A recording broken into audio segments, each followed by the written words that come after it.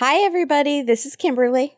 And this is Katie. And we have a new true crime miniseries from Wondery and Campside Media that we are so excited to talk to you about. We are about to get hooked on it. Like, I've already subscribed. I'm ready to get hooked. I haven't even listened yet. I'm already hooked.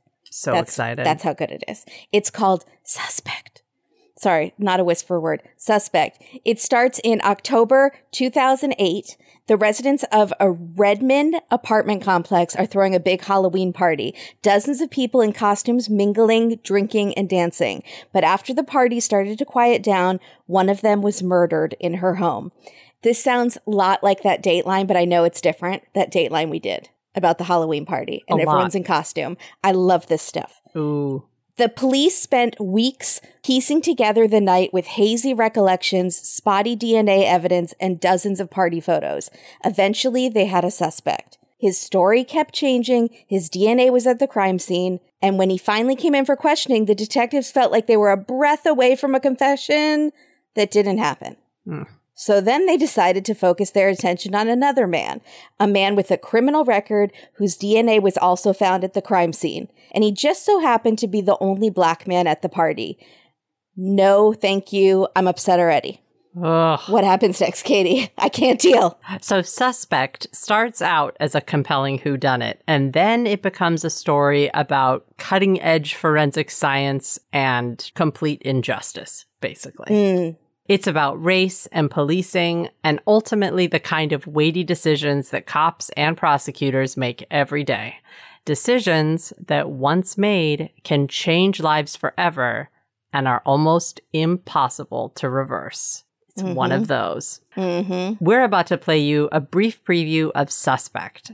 But while you're listening, make sure to follow Suspect on Apple Podcasts, Amazon Music, or you can binge all 9 episodes ad-free by subscribing to Wondery Plus in Apple Podcasts or the Wondery app. I'm excited. I'm going to start listening right now. Go.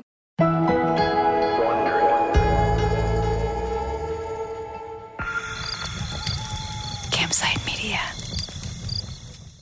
At the time of the Halloween party in 2008, Jay was in his 30s, a successful programmer.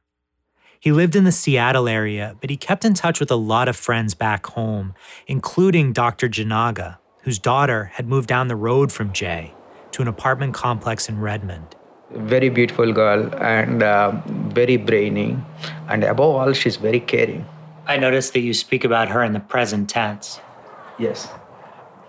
Yeah.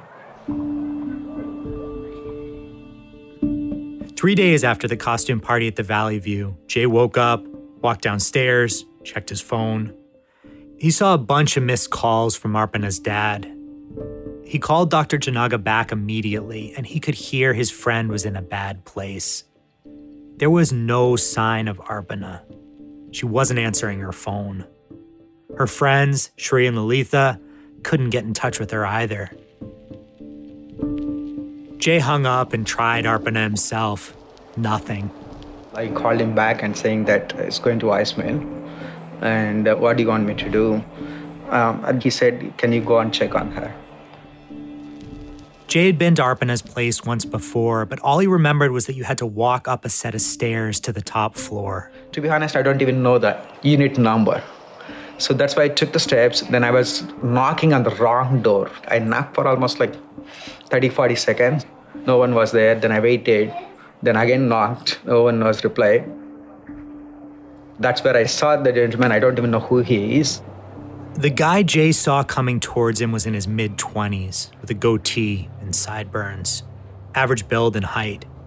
It was Cameron Johnson, Arpana's next-door neighbor. And I asked him, do you know this girl? He said, yeah, I know. So I asked him like where she lives.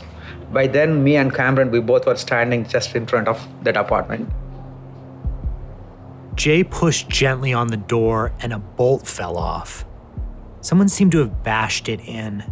The lock was broken and there were splinters all around the jamb. Then I turned to Cameron. I asked like, hey, looks like somebody broke her apartment. What the hell is going on, right? So can you come and help me out? And he said, okay. Then we both went inside apartment. I was yelling at her, basically. Jay was yelling, calling for Arpana, but no one was answering. The two men crossed the threshold of the apartment.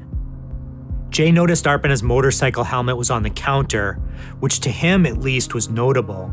She wouldn't have ridden her bike anywhere without a helmet. She was too careful for that. So he speculated that either her bike, which had not been in the parking lot, was in the shop, or Arpana was still in the apartment. He headed down a short hallway towards the bedroom. That's when he saw a figure lying on the floor next to the bed.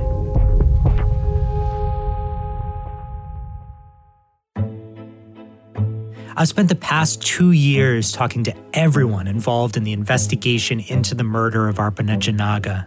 The cops. Is somebody lying to conceal something that they didn't want to tell us? The lawyers. We get the police's version of events, and then we usually get their criminal history. But if those were the only facts, everyone would be guilty. And the man ultimately charged with her murder. They say things to scare you and be like, you need to just take this deal, or we're going to give you 100 years. It's bully tactics, man. Follow Suspect on Apple Podcasts, Amazon Music, or you can binge all 9 episodes ad-free by subscribing to Wondery Plus in Apple Podcasts or the Wondery app.